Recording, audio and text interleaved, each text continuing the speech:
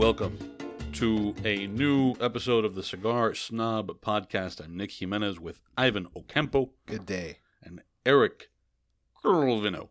Ni hao. Inside joke. So that's an inside joke that we'll maybe let you in on in a little bit. Maybe. We'll explain. We'll put it in a little bit of context. And we're also going to tell you what we're smoking, because we are smoking cigars, except for Ivan. Ivan is feeling under the weather fair. Yeah. I'll be back to normal fairly soon, but right now I'm under the weather. All right. So I'm watching Eric make edits in real time here, and we're smoking a Casa Fernandez, not a Fernandez. Yeah, exactly. I figured I would fix that before you said it, and you still said it. But we'll tell you all about it after this word from episode sponsor, Drew Estate. Introducing the Herrera Esteli Brazilian Maduro, which features a dense plantation-grown Matafina wrapper over a Connecticut River Valley broadleaf binder with fillers from Nicaragua. Showcasing the floral and earthy Brazilian Matafina tobacco with unique texture, the Herrera Esteli Brazilian Maduro is manufactured at La Gran Fábrica Drew Estate, blended by Willie Herrera, and presented in 5 vitolas. It's now available at Drew Estate retailers nationwide. All right, on this episode of the podcast, we are smoking Casa Fernandez Miami Reserva in Toro. This is a 6x54 Toro, Nicaraguan Puro, made in Miami. Although, I think I saw at least one retailer, pretty sure erroneously say that it was made in Little Havana. Not Little Havana. No, not Little Havana. But yeah. It's more of a Doral situation. It's more like Greater Miami. Yeah. But we've talked about the factory plenty here in the past, whether in top 25 lists or other things that we've smoked from that factory. But Aganorsa has a factory in Doral, so close to the airport in Miami. So you've probably flown over it a bunch of times if you've come into Miami. Coming from the west or the north, as Ivan often does. So anyway, this is I checked the retail price on Cigars International, and there it was $9.40. I'm not quite sure what the current MSRP is, because this is not a brand new SKU. It's not a brand new product. So, but anyway, at least Cigars International currently sells it for $9.40 per cigar in a pack of 5. So that's what the math worked out to there. It had been in the humidor for a while. Do you have a sense of about how long it had been in there? This was mid-2013. Got it. So these were the last 2 that I had from that box. And when Ivan said that he couldn't smoke, I knew that, normally I wouldn't bring this one out because we only smoke things that we have 3 of. Right. But once he said he couldn't smoke, I was like, maybe we can bust out an oldie. The good stuff. Bring them out. So, so from 2013, as you can see, or as you, Nick, can see, not the audience, the cello is of a golden yellow color. So, yeah, it's definitely, it's got some age on it. Got some good age on it. And, of course, it's got that Aganorsa tobacco. And you still feel absolutely it's Aganorsa-ness. 100%. As soon as you light it, you get that cedar and that cinnamon. You get that, like, nuttiness and creaminess. And that very clean finish that is part of the signature of Aganorsa tobacco. So, yeah, it is very much. You taste the Aganorsa-ness. Is that a word? The Aganorsa-ness? It is now. The Aganorsa-ness. Even after all this time. So, I'm totally digging it. Yeah, I love the color, too, on the wrapper. It's not something that I guess I remark on too often, but... Yeah, well, what happens is these guys are like very traditional in the way that they make cigars. So they don't... they won't process their... Like, this is a Maduro shade in, this wrapper. But they won't, like, overdo it. Right. They will... So, although it is a Maduro, there's plenty of cigars out there that consider themselves naturals that have this shade. So it's a very light color Maduro. or a dark Colorado, right? So it's kind of in between. It's dark, but it still has like a rich brown color, where a lot of Maduros are like, you'd almost look at them and they look like black. Yeah. So anyway, no, the color, it's... Listen, I love this cigar. Yeah. There's nothing I can say. I mean, these are the last two, and I'm enjoying the crap out of mine. So we will come back to that cigar after we talk about some other things. Last time that we all gathered around for a podcast, we talked a bit about one Colin Kaepernick. Oh, back to this guy. Back to this guy. So we won't spend a ton of time on it, but when we talked about it, I think it was it was maybe the day of, or like right around the time of that workout that he had scheduled. It was very timely. Now I don't feel so timely. Now not so timely, but with that, look, we're not going to report anything here. But basically, he had the workout. Oh yeah, where's our Morse code, our Morse code reporting thing? No, not happening. No, it's not going to happen today. Are you looking at me? You're the guy. You're the sound guy. Okay, thank you. There we go. Now we can do this. So last minute there was the whole thing with the waiver that he apparently didn't want to sign, and then they changed the venues and all that stuff. Basically, workout never really happened, sort of, right? Or he threw the ball around, but by the time he was throwing the ball around, I was like, what the hell for? So I'm completely lost on all of the Kaepernick stuff. I was out of the country without a lot of access. Yeah. So I really don't know what was going on. That's why when it was on the show notes there, I was like, I don't know what the hell to talk about with this guy. Yeah. What is nobody signed him, I guess? No. Okay. Because I haven't. Of course not. Of course. What I heard, this is from Adam Schefter, who's a very credible football source. The one team that was very interested in him was the Atlanta Falcons. And they were the ones that organized the workout, I guess somewhere in Georgia, whatever. And then his team decided, or his entourage decided. His agent, let's say. Right. To switch the location, and they went and held it somewhere else. So it went against, again, it was a PR stunt from every angle. It irked the Atlanta Falcons. The one team that was interested because they set it up. Sure I think they had to set up security for it, facilities. They had to arrange all of that. And then when they had all of this ready, for him to perform, he went and he pulls this thing off, and then he goes somewhere else. So he pissed off the only team that actually that was interested in evaluating him. Yeah.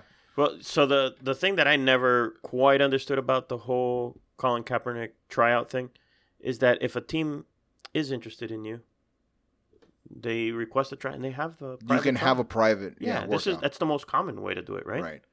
And so it never made sense to me. Well, the at least part of how they explain it here, and this was part of why his changing the venue was such an issue, was that I think teams want to, at least in the initial stages, explore the option without getting sucked into all of those questions, right? So they did the thing.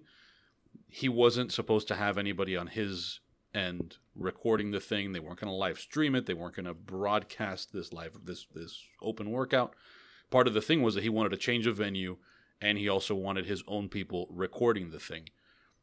And part of the issue was these teams are like, no, man, if we're going to go check you out playing, we flew all the way from wherever we flew from, let's not turn this into a spectacle, because now if we don't sign you, now we've got our guy over there watching you throw a ball, and we don't sign you, and it turns into here are all the racists that we can name by name, right? One of the things that I find interesting is how he's getting more and more criticism, even from people who in the past have been a little more pro Kaepernick or defended Kaepernick, like Stephen A. Smith, who after this workout was, and of course, all over the news also means all over ESPN, and they're making their own news, right? So part of it is them promoting their own guy and his hot takes. But a Stephen A. Smith take was, for instance, that this guy has no interest in playing football. What he's interested in is being a martyr, which is what it looks like to me. He also wore a Kunta Kinte shirt to the tryout, which is if you want to keep the focus on let's football. Double down on this thing. Yeah, if you want to keep the focus on football, that's the last thing you wear. Yeah. I don't want. But anyway, yeah, that's what Side note here, Stephen A. Smith, I cannot stand him on TV. Pretty good on the radio. I haven't heard a lot of the radio. Some. He's tolerable. Yeah. On the radio. Is it just that he doesn't have somebody else to yell at? Maybe it's because he's got more time, so he doesn't have to really like come through with these like super He over doesn't the have to top. pile it on so fast. Right, exactly. He doesn't have to pile it on. Strong. Big Blasphemous! So, whoa, Petey. Petey did not like that. So maybe because it's a little like more thinned out because there's more time to him, and he has more control over who's talking and when he can give his his major take and when he can take calls. It's not bad, and he seems more relatable. Anyways. Yeah, I don't. I'm not a fan of that because he just turns me off with that. Me too. But I heard him on the radio now, and he was okay. Okay, cool. So there's that. Here's my recommendation. Is Stephen A. Smith on the radio? Yeah, not bad. Cool. So, all right. Also, another media event that made some waves, and that is maybe as divisive, although less. What? No. No, you're shaking. Just had a shot of mezcal. Oh, you're shaking your head. I was like, nope, Nick. What you're saying is incorrect. No, that was the mezcal shake. The Tesla Cybertruck. So one of us here is a pickup person. Yep. So we'll start with you. What did you think of the Tesla Cybertruck? Man, I think it's interesting. I like certain things about it. I think, the look is maybe a little too futuristic looking. However, I get it. Part of that design is to lower manufacturing cost. And so I get that, and to increase functionality of the truck. Lower costs? Yeah. When it has all this like anti-missile like technology. Yeah, but because of the way that it is designed and built, it is easier for them to mass produce them. Okay. So I get that part of it. I love the fact that the entry level one is comparable to an entry level like F-150 or Chevy Silverado. So I think that's interesting as hell. And then the towing capacity, I don't know. I mean, I don't know if you guys have seen the Ford F-150 versus Tesla Cybertruck tow off. No. Did you see that? I did. Yeah, it was a little bogus, right? Because of the weight. Yeah, because of the weight differential. And the Tesla kind of gets a head start. Once you've got a head start, it's over, right? Like, they both need to start at the same time if you're going to do that. And they both need to be evenly matched on weight at the hitch. But anyway, what they're saying it's going to tow, if that is what it tows, dude, that's impressive. Like, for me, and this thing is 2 years away from coming out, but I would be in the market for that. I would 100% be interested in it. Like, I would test drive it. I'd be on the list. I'd want to get one because at that price, it makes sense as a pickup truck. I like it from a look standpoint because it looks so different.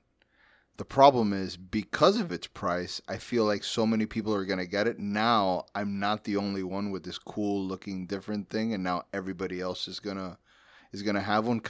And Nick made a good comparison, kind of like when the Hummer first came out. Yeah. Not the Hummer, like the Hummer H1 or whatever, that one that got super popular. Right. Yeah. Where it was a very unique thing, and now everybody's got one, and it's like, okay, I bought it because I wanted to be, different and look cool and whatever, and now everybody's got one, so I don't like it.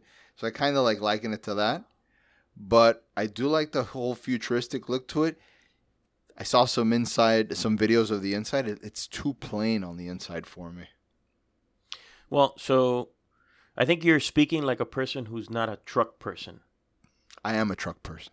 No, you're not. But you've borrowed my truck. That's about it. But no, when I say that I'm in the market for it, it's because I see the functionality of it for me, right? Because I tow a boat, I tow my trailer. How much more does it tow than yours? I don't have those figures. Now you've put me on the spot. Because I'm having a tough time Yeah, it tows. It's supposed to tow 14,000 pounds, which is right around what I can tow with my truck. About the same, right? Yeah. Yeah, but However, this electric. is electric. Yeah. Right. So what does that mean?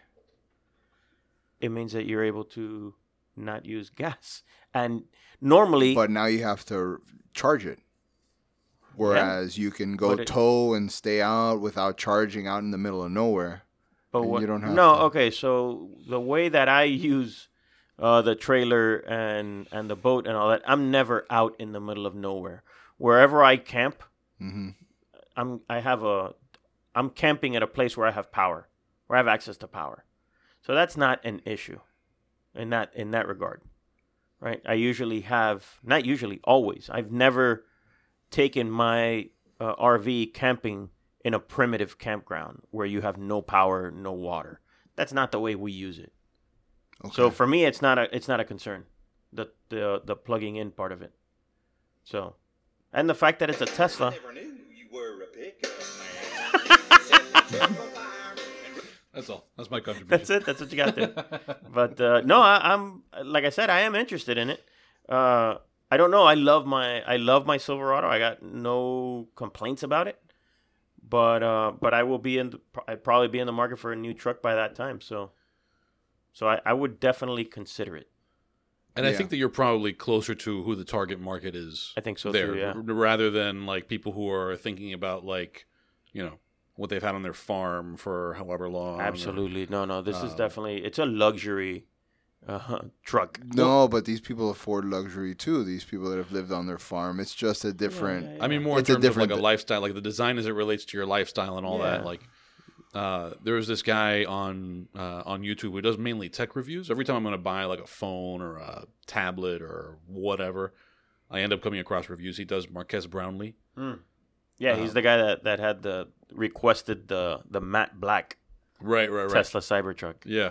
So he made what I thought was a pretty good point in like a follow up to his initial impressions video on the Cybertruck, and he was sort of comparing, and I think it was interesting to see him talking about it because he's more of a tech reviewer than a car guy, and this is kind of like at the intersection the of collision of the and he was comparing the design here to speaking to and we watched the video that I'm talking about, Ivan, but to the design choices that Apple's made somewhat recently, right? So you've got like those earbuds or the AirPods that when they came out, everybody like the whole thing was just how ugly and how stupid they look. And now you have third parties making AirPod imitators that have the same design that just a matter of a few years ago everybody was saying were ugly, and now it's like the standard. Now it's like you're so used to seeing them everywhere. That's what it is.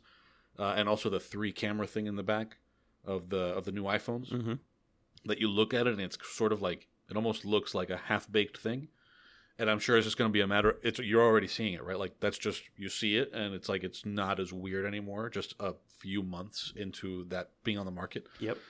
So I could see something like this being, you see them on the road and it's like, okay, at first maybe people who buy them are the early adopters who just, I want this because it's going to be so different. For sure. And then eventually it's going to be so ubiquitous that, maybe it doesn't anymore appeal to people who want to be different, but it's not so out of the ordinary that it turns other people off. Now it's just like, that's what's on the road. I'm not standing out.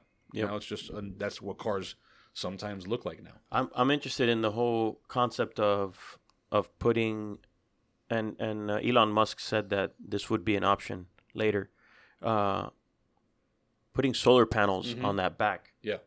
That give you 15 miles per day of charge. If that were the case, then my commute to work every day would be completely free. Mm-hmm. I would not be using any gas because my commute is like 2 miles, not even 2-3 miles. Okay. Yeah, so you'd be not being charging- electric, you're saying. No, you are electric. Yeah. You're just charging the battery with solar power. Right. But you still don't have to pay for that. I mean, you hook it up to something, you're just charging it. No, the solar panels are on the back of the truck.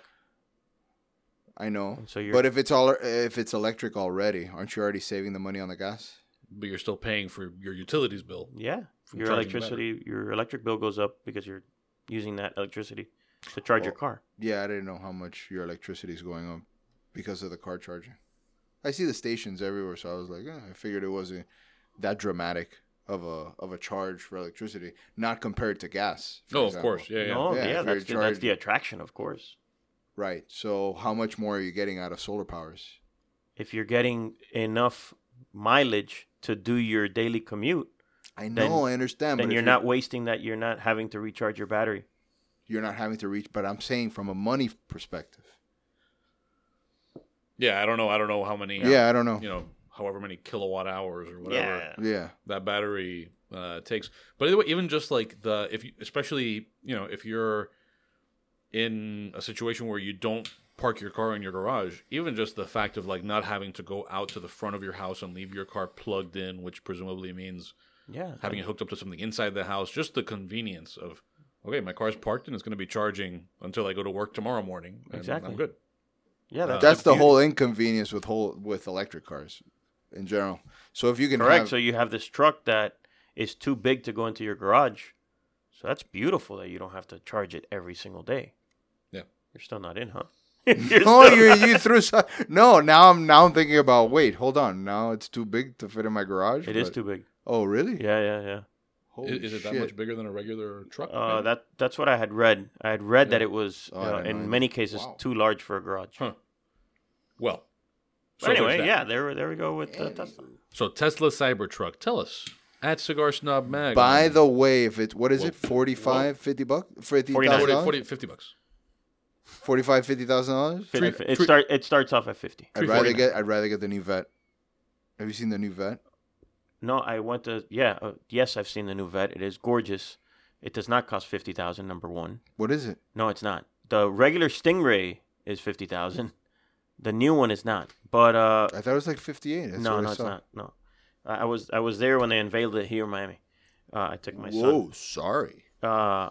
No, but that's a completely different argument now. I know. I would get the Vet. Well, yeah, okay. I'm just comparing dollars for dollars. That's it.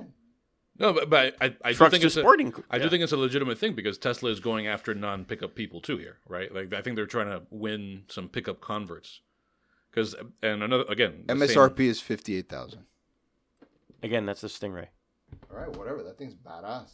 And now, for a word before we move on to other topics other than the Cybertruck from episode sponsor Viva La Vida. After 23 years in the retail side of the cigar business, brothers Billy and Gus Faki took a trip to Esteli, Nicaragua that changed their lives. After spending time with AJ Fernandez and visiting his fields and factories, they decided to have AJ make cigars for their new company, Artesano del Tobacco.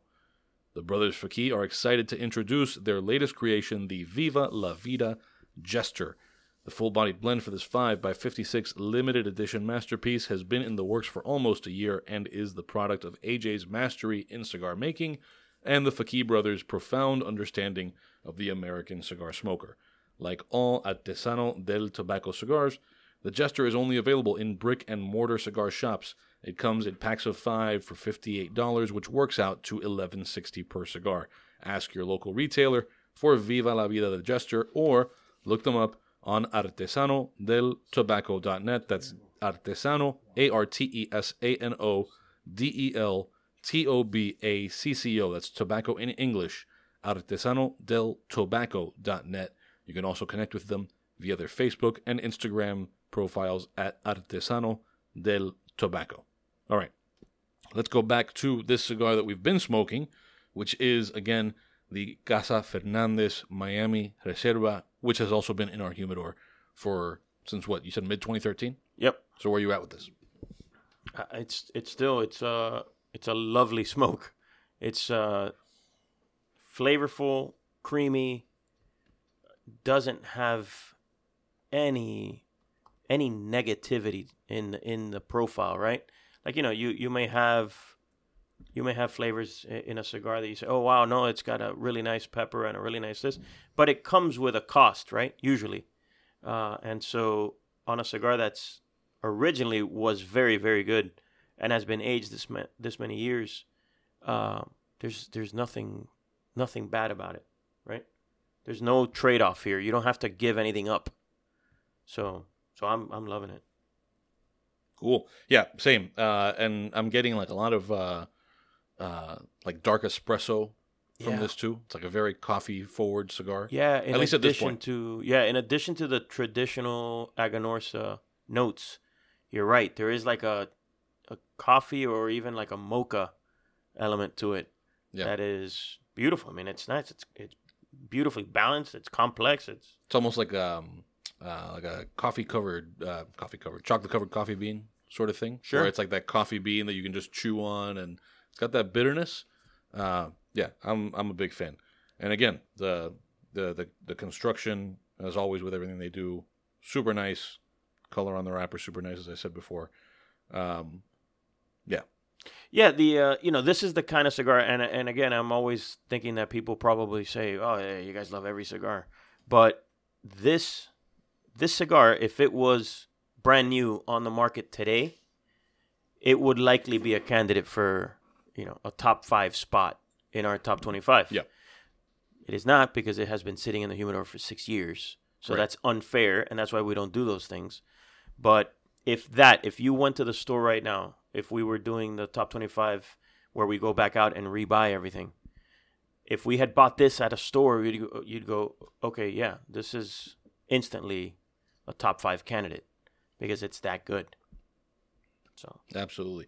So anyway, I will say, if you haven't tried Casa Fernandez Miami things, because there's a lot of Casa Fernandez Miami anniversary and all the rest of that, if you haven't tried it, do go ahead and do it, because I don't think that this is too far off. It's aged super nicely, but not super far off from what you're used to from this blend, or from these blends.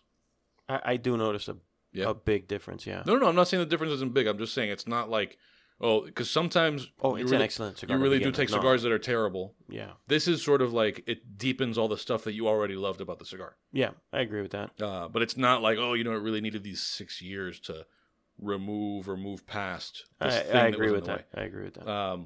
So I only say that in the sense of, like, I still think that this is something that we can recommend people do, because very often we say, like, oh yeah, we're smoking this, we love it, go get one. In this case, you're not going to go out and find a 6-year-old one, but do go out and pick up this stuff made more recently. For sure. So, Eric, you were recently very far away. Yes, I was, man. Eating funky things. And I'm still, using by the way, Google Translate. I'm still feeling it. Like I'm right now, I am crashing. I'm still jet lagged. Like I rarely don't. I usually am not jet lagged. I handle flying pretty well, but this was a lot. Yeah, this is a lot to overcome. So where were you at? So I flew to China for the China Tobacco Expo. We were invited by the China National Tobacco Company to exhibit the magazine there, and I was impressed by how many Chinese consumers knew the magazine. So China's cigar industry is controlled by the China National Tobacco Company, right, which is owned by the government. And so I was really, really surprised at how many people came through the booth, like already fans of the magazine, but never having come across the print, right? Like never having seen it themselves. But they were fans of the magazine, I guess, through our website or maybe the podcast. I don't know. The T-shirts. I doubt the podcast because none of them could understand me. It's the T-shirts. Oh, for sure, it's the T-shirts. But they were super jacked. Like they came through when they opened the doors to the trade show. It was like they just came through and stormed the booth. And they have I don't know if it's a cultural thing or what, but the first couple people that came in started to take pictures of themselves, like selfies with our banners and our backdrops which had the beautiful models. Right. And so as soon as a couple people were doing that, then everyone else that came through, that entered the hall, like this is when it just opens, everyone else did the same thing. And it was like a mob of people outside my booth. But I had, like within minutes, I'd run out of magazines. Because they were just like, they would grab them by the, like it was like 2 by 2. And so at one point, there was like a whole crowd of people in front of our booth. I wasn't in the booth because I had nothing more to give, and I wanted to take pictures of them taking pictures of themselves. And so it was kind of surreal. So that was very interesting, and I was obviously very thankful for the China National Tobacco Company for inviting us. I thought that was very cool of them. They had me speak at a forum to formally present the magazine to the directors of China National Tobacco, and that was very cool. They didn't have to do any of that, right? So yeah, man, that's what I was doing over there. A lot of smoking going on? Unfortunately, this was the only cigar trade show I've ever been to where smoking was not allowed on the show floor. Wow. So, and I think that the organizers underestimated how much that mattered. No terrace? There was a terrace, and it was actually quite nice. Right. You could go out there. Uh-huh. But when you have like Hochi Blanco at his booth, and Lito Gomez, Abe Flores, and guys like that are at their booth presenting their cigars to these Chinese retailers and consumers, they're doing it without a cigar in their mouth. And it just, I'll be honest, by about 3 o'clock every day, those guys were gone. They were outside. They weren't at their booth anymore. They were like, okay, I need to go smoke a cigar. Yeah. Or I want to go smoke a cigar. Or they'd invite some of the people that were hanging out at their booth to go outside and smoke a cigar with them. But that doesn't work, right? Because you're the face of the brand. You need to be at your booth. So I think they underestimated. Listen, this was the first time they did it. And so I think they learned a lot.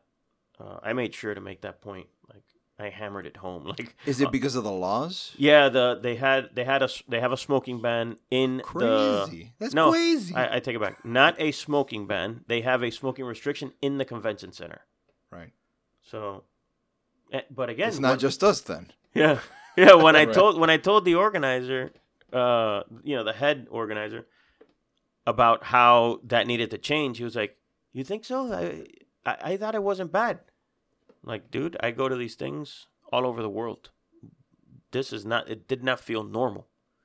I told him, go ask Hochi and Lito and Abe, ask them why they were outside for the second half of the day, because it's time to smoke a cigar. Like, yeah. I'm here selling cigars. Let's taste product. Yeah. Yeah, that's part of the thing, right? Aside from the fact that that's just the way that you want it to feel, you want to be able to smoke cigars at a cigar thing. It also, I mean, how are you? It's like if you put if you put covers over cars at a car show that you're trying to sell or something. Yeah, it doesn't make a whole lot of sense. Yeah, all you can do is talk about it, right? Yeah. And show pictures. Yeah, trust me, it's very boxy.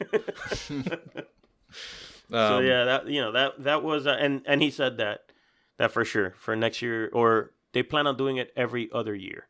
So for the next one, he said he'd have that resolved. So what did before we move on to other just like general China and Hong Kong things, what did you learn about just the cigar scene and cigar smoking in China? Aside from the legal stuff, just like what are people into? What was exciting to people there?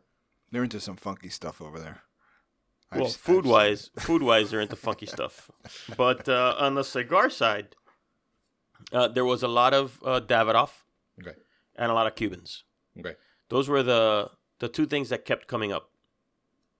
And there are 4 Chinese brands that the Chinese National Tobacco Company is trying to promote more heavily. Obviously, these are their own brands, which, by the way, in some cases, use their own tobacco that they grow in Myanmar and Burma and things like that.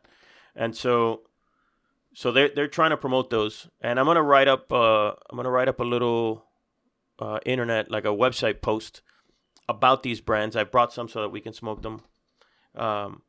But the most common thing that I saw being smoked by consumers was, again, Cubans or Davidoffs. Yeah. There's a little bit of Fuente here and there, not super heavy. There's a little bit of Plasencia here and there, but again, not super heavy. Yeah, those were the big brands that I saw.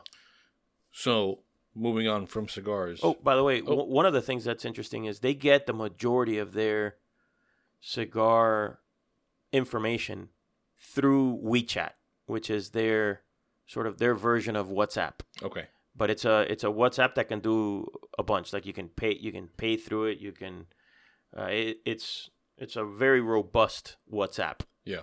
And they use that quite a bit to learn about cigars and even buy cigars from other people. The problem with it is that sometimes they're counterfeits and things like that. So that's part of what China National Tobacco is trying to resolve, right? By increasing the amount of brands from the outside world that they bring in. Right. So away from cigars, you thought that maybe you ate some testicle. Yeah. I man, that was. I didn't sleep well that night. We were in a seafood restaurant, so that automatically, I felt a little bit better that I was almost sure that I hadn't eaten testicle, but I still had this concern because, man, it was actually a swim bladder. Okay. What we were eating. Let me Google this. Well, but it looked like a testicle, and I was like, shit, how do I tell these people? I didn't want to be rude because they served it, and thankfully turned out not to be testicle. But that swim bladder, not my favorite thing. We ate a bunch of incredible food.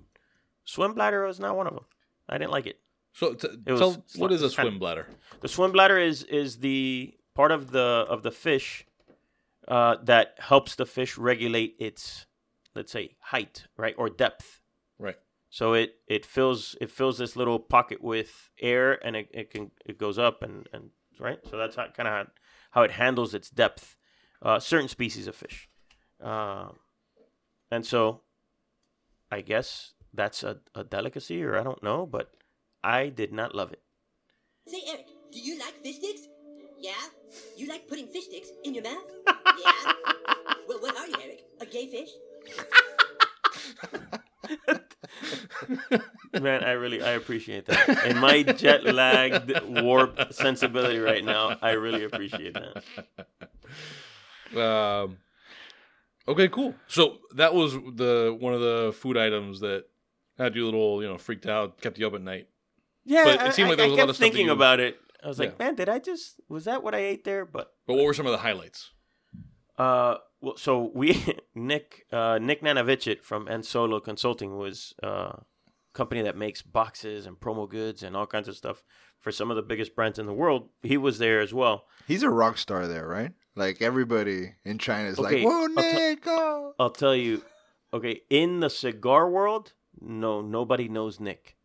But in the world of factories that make, again, boxes and promo goods and all kinds of stuff, he is a rock star. That's crazy.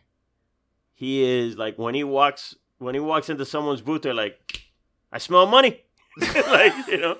So that was interesting. So Nick and I went he went 4 consecutive nights to the same restaurant, that same one that served us those testicles, swim bladders, scrotums, fish testicles. But so we went. Man, the place was incredible. It was called or it is called 79 Fishing Boat or something like that. That's what it translates to. And so what are some of the things we ate? The king crab. They do you pick your king crab from like the restaurant. When you walk into the restaurant, it's about 100 feet of fish tanks on one side, and then 100 feet of fish tanks on the other side. And you're going through picking what you want to eat. Wow. And then you pick it, they weigh it, and then they put it in a bag with a little ticket that says this belongs to you, and they hang it, and the little hook that takes it from where you're at, where the fish tanks are, into the kitchen. And that ticket says everything. It says how you want it prepared, what you want to do with it. And so while you're still walking around fish tanks, your food is starting to be prepared. By the time you finish picking everything you're going to eat, you sit down and the first thing you picked is already coming to the table. So pretty damn cool. Wow. So the king crab, the fried king crab legs and knuckles were outrageous. I mean, there was a little like a fried garlic, little fried garlic chunks that they would put on the fried crab leg. I could put that on anything. It was so freaking good.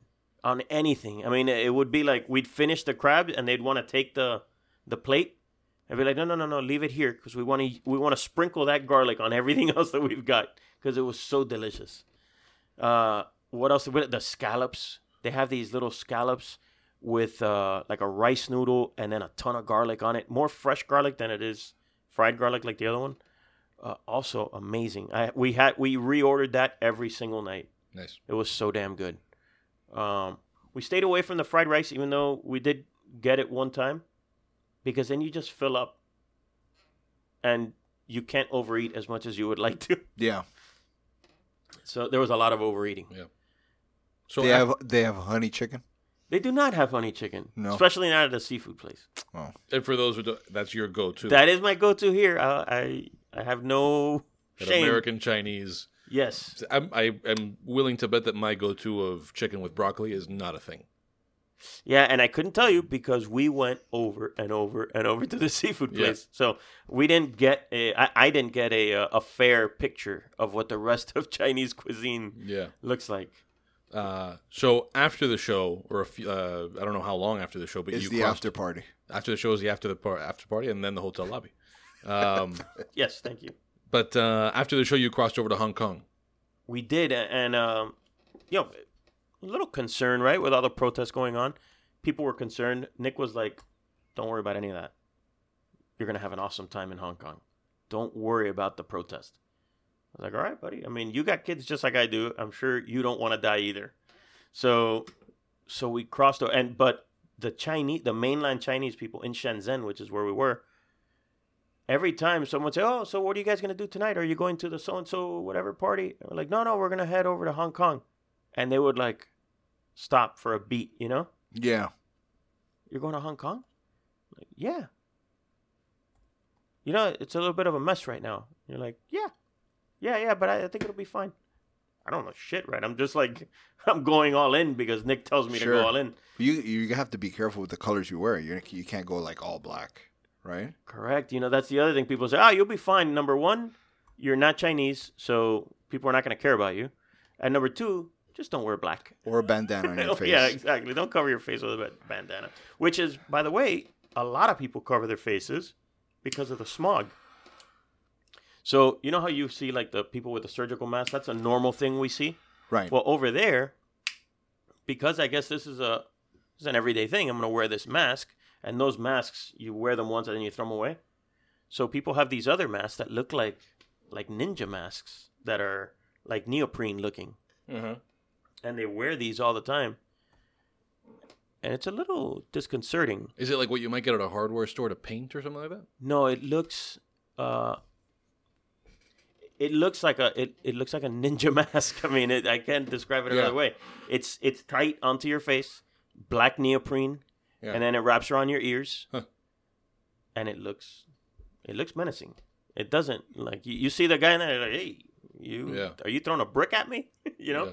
No, it's the smog. It's just the smog, dude. Relax. But to give you an idea of just how palpable the whole tension is, when you walked out of our hotel, this is in Shenzhen. This is in Hong Kong. Oh, you stayed in Hong Kong? Yeah. Oh, I didn't know that. Yeah. So when you walked out of our hotel, a couple paces to the left, there are a pile of bricks. Because what the protesters do is they dig up the bricks from the sidewalk. Because the sidewalk was all brick. So they would dig that up and they'd use that as projectiles and as barricades right? So there's piles of bricks right by literally, you walk out of your hotel, take 2 steps to the left, and there's bricks right there. I took pictures of it. And so it's sad because Hong Kong is an incredible city. I mean, it is, if you don't mind a little adventure and perhaps a little danger, I would recommend anyone because it is such a unique place in the world. I don't think there's anything else like it. It's like New York City in terms of the city itself. It feels like you're in New York, but then, and the streets have British names. but then everything is in Chinese. Other than that, everything's in Chinese. Yeah. And so it's this total collision of East and West in one city, but for the most part works harmoniously. And as a matter of fact, what's not harmonious about it is the transition to Hong Kong becoming Chinese, right? Full blown managed by or run by the Chinese, whereas it was British, right? So, I mean, at a very basic level, and so that's the clash, right? The protests are about people starting to lose their freedoms, and so that's what they're protesting about. And unfortunately, I hope that they have some success in pushing that back. But I think it's going to come, like what as Hong Kong now is I don't think it's going to exist in 5 years or so. Yeah. So that's wild. And so I would go now if you can. I mean, it's, again, I can't tell you how badass it is. It's just. So I think there's probably enough material there that maybe in other episodes of the podcast we'll revisit the whole China thing, because there's still probably so much to say. That was where you went. Ivan, you crossed another body of water to get to Key Biscayne for the David Ortiz Celebrity Golf Classic. Tell us about this. Well, Big Papi, as you know, has his own cigar brand. And he was unfortunately the victim of a shooting. Yeah. Of a fairly recent shooting. Yeah. I would say in the last 6 months or so. Something like that. Where luckily he survived and he's very well now. And his charity golf tournament is now in Key Biscayne. At least it was this year, which it was usually held in Santo Domingo. And he had everybody turn out, to support his foundation. And he had a great turnout in Key Biscayne at Crandon Golf Course. And let me tell you, he had the best turnout of major leaguers that I've ever seen in my entire life.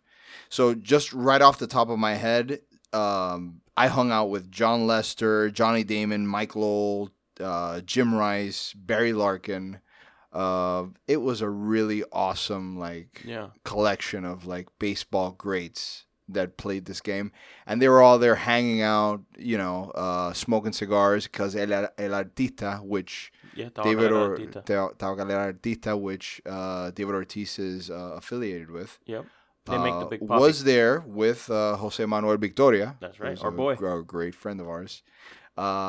Everybody was smoking his cigars. We were having a good time. The weather was amazing. They were all staying at the Ritz, so they came over to Crandon Golf. They played golf there. It was an awesome time. The first time I ever had, what was it called? Boston Burger Company. Have you ever heard about this? No. Never heard of it. Oh, my God. These burgers were so amazing. It's like the most outlandish burgers you've ever seen in your entire life. So I had a mac and cheese burger. I had a 4-cheese mac and cheese. Okay, but so it's a patty. It's a patty with mac and cheese on top of it, and then there was and bacon. Yeah, why not? Right, why not? Yeah, why would you stop at the Big Papi burger had 3 eggs and French fries and. That's a lot of eggs. They were delicious. Really? Delicious. Yeah. That sounds train wreckish.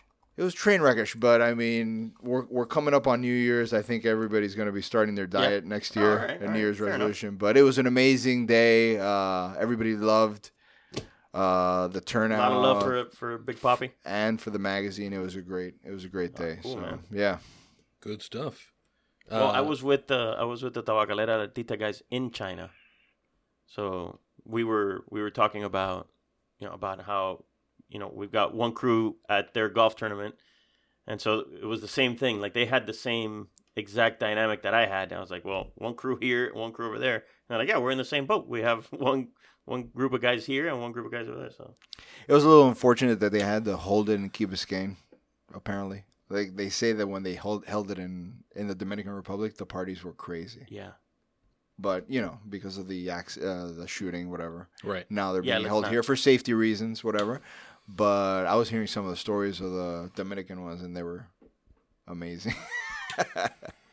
So, do we want to get into the Thanksgiving food thing? Just briefly, what's everybody doing? What's everybody eating? So I've been a little out of the loop because I've been so far away. Wheat turkey. So I would assume that we're going to be doing the same thing that we do every year, which is my mom makes the turkey, and I don't know if we talked about this last year, but she makes one turkey that I can eat because and my kids who don't eat dairy, and I don't either. So the butter's the issue. Yeah, but the other one, the one that I used to eat when I was eating dairy, that one is crazy. She gets a stick of butter, and she cuts right it up up the into, old pooper. Huh? Right up the old pooper. Right down the the right gullet. down the top of the bird. The gullet. She cuts it up into 4 pieces, and then wraps it in bacon, and then jams it into the top of the turkey there. And holy mackerel, this shit is good. What are you doing, Nick? So we're doing Thanksgiving at an uncle's house. I don't know who's making the turkey. Usually my mom makes it no matter where it is. But that's more of like a Cuban lechon style turkey. So marinated in mojo and then in an oven. That's where it gets cooked. Yeah, this one is marinated in mojo also. Yeah. Ivan? What about you, Ocampo? I'm frying 2 birds this year. The old fryer. Yep. The back-to-back, right, on one fryer. 1 fryer, man. Never done it before. I've only gone 1 turkey, but this time we're going 2. How long does it take to fry the whole turkey? I was talking to your brother. He said like 40 minutes. It's That sounds like a lot. It's a lot. It's only taking me like 20, 25 minutes to fry one of those things. So, Yeah, so, but what are the logistics here? Because you're going to fry one turkey and then, like, put it in the oven while you wait for the other one? yeah, it's not. 20 minutes is not a lot of time. So, we will do a commercial break. Maybe talk briefly about the cigar, although for me it hasn't changed a whole lot. No, not at all. So, but still an excellent cigar. I will be smoking this down to the nib. So we'll do a commercial break. Message from episode sponsor Drew Estate, and then we'll come back with our parting recommendations, of which, fair warning, I have a bunch. Introducing the Herrera Esteli Brazilian Maduro, which features a dense plantation-grown Matafina wrapper over a Connecticut River Valley broadleaf binder with fillers from Nicaragua.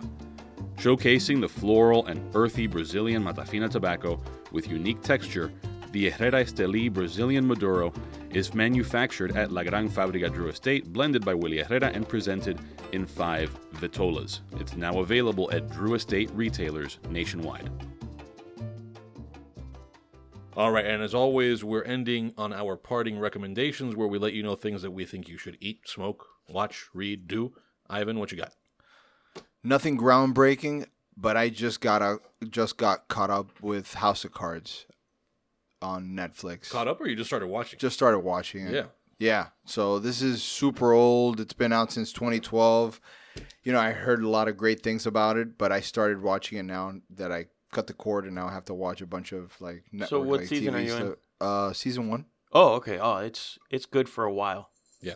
Oh, really? And then what happens? It turns. I lost interest once it started to get too. But I loved it. Like the first few seasons, I thought were awesome. Oh, I think you just spoiled it for me because no. No. Stick with it. Yeah. You'll love it until then you're gonna be like, okay, yeah, now you've lost me because but stick with it. All right. yeah.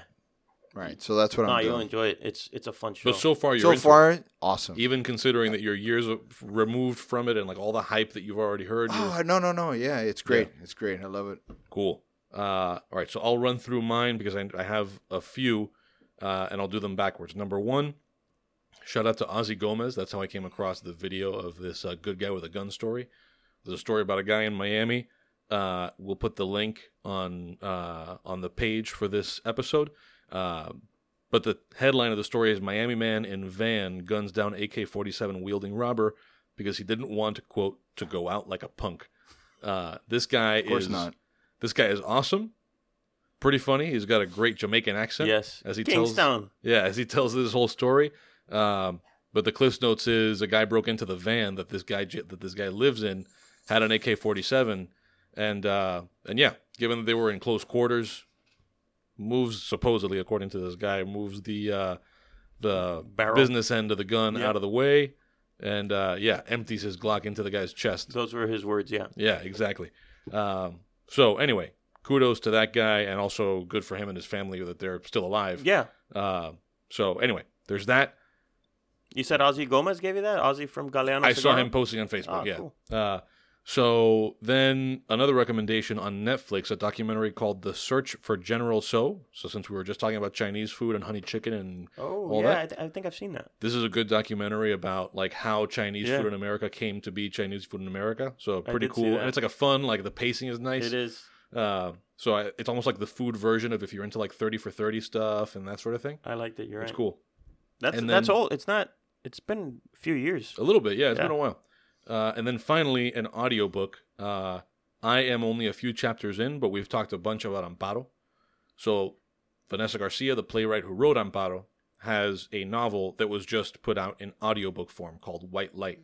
And that is about a Cuban-American painter, and it's sort of like a family drama thing, very different, at least so far for me, from Amparo. I don't know whether more like Cuban history stuff comes into it, but I loved Amparo, as I think all of us did. Yep. So you got to figure, we loved one thing she did, so I'm pretty comfortable recommending one of her audiobook novels. Yeah, I'll get in it. So anyway, those are my three. So me, I don't know if you guys remember, I think the last roundtable episode we did, I said I was recommending something that I had not used, which was the Skyroam Solace X, which is a mobile Wi-Fi hotspot. And the thing worked extremely well in China. The only thing that it did not help me with, because it can't, is China's blockade of certain internet sites like Google and all social media stuff. You can't use any of that. You have to go through a VPN, and that didn't work very well through the Solace. Does Skyroam offer a version that circumvents all of this? So they do offer a version, or it's not out yet, but they are working on a version that has its own built-in VPN, and hopefully it works better than the one that I was using ExpressVPN, which is a good one, but it wasn't good enough to get around. That's a great business opportunity right there. Yeah, no kidding. But seriously, the Skyroam Solace X, you pay $9 a day for unlimited internet. So I was FaceTiming with my family every day for a good long while and not worrying about data charges or anything because it was unlimited. Oh, trade show. Here we come this year. That's right, buddy. That's right. Baby. Awesome.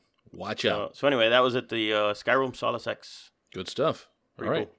Anything else? That's it. That's all I got, man. I'm going to go to sleep now. That's it for this episode of the Cigar Snob Podcast. We're going to let Eric get to bed. You can find us on social media at Cigar Snob Mag on all the things.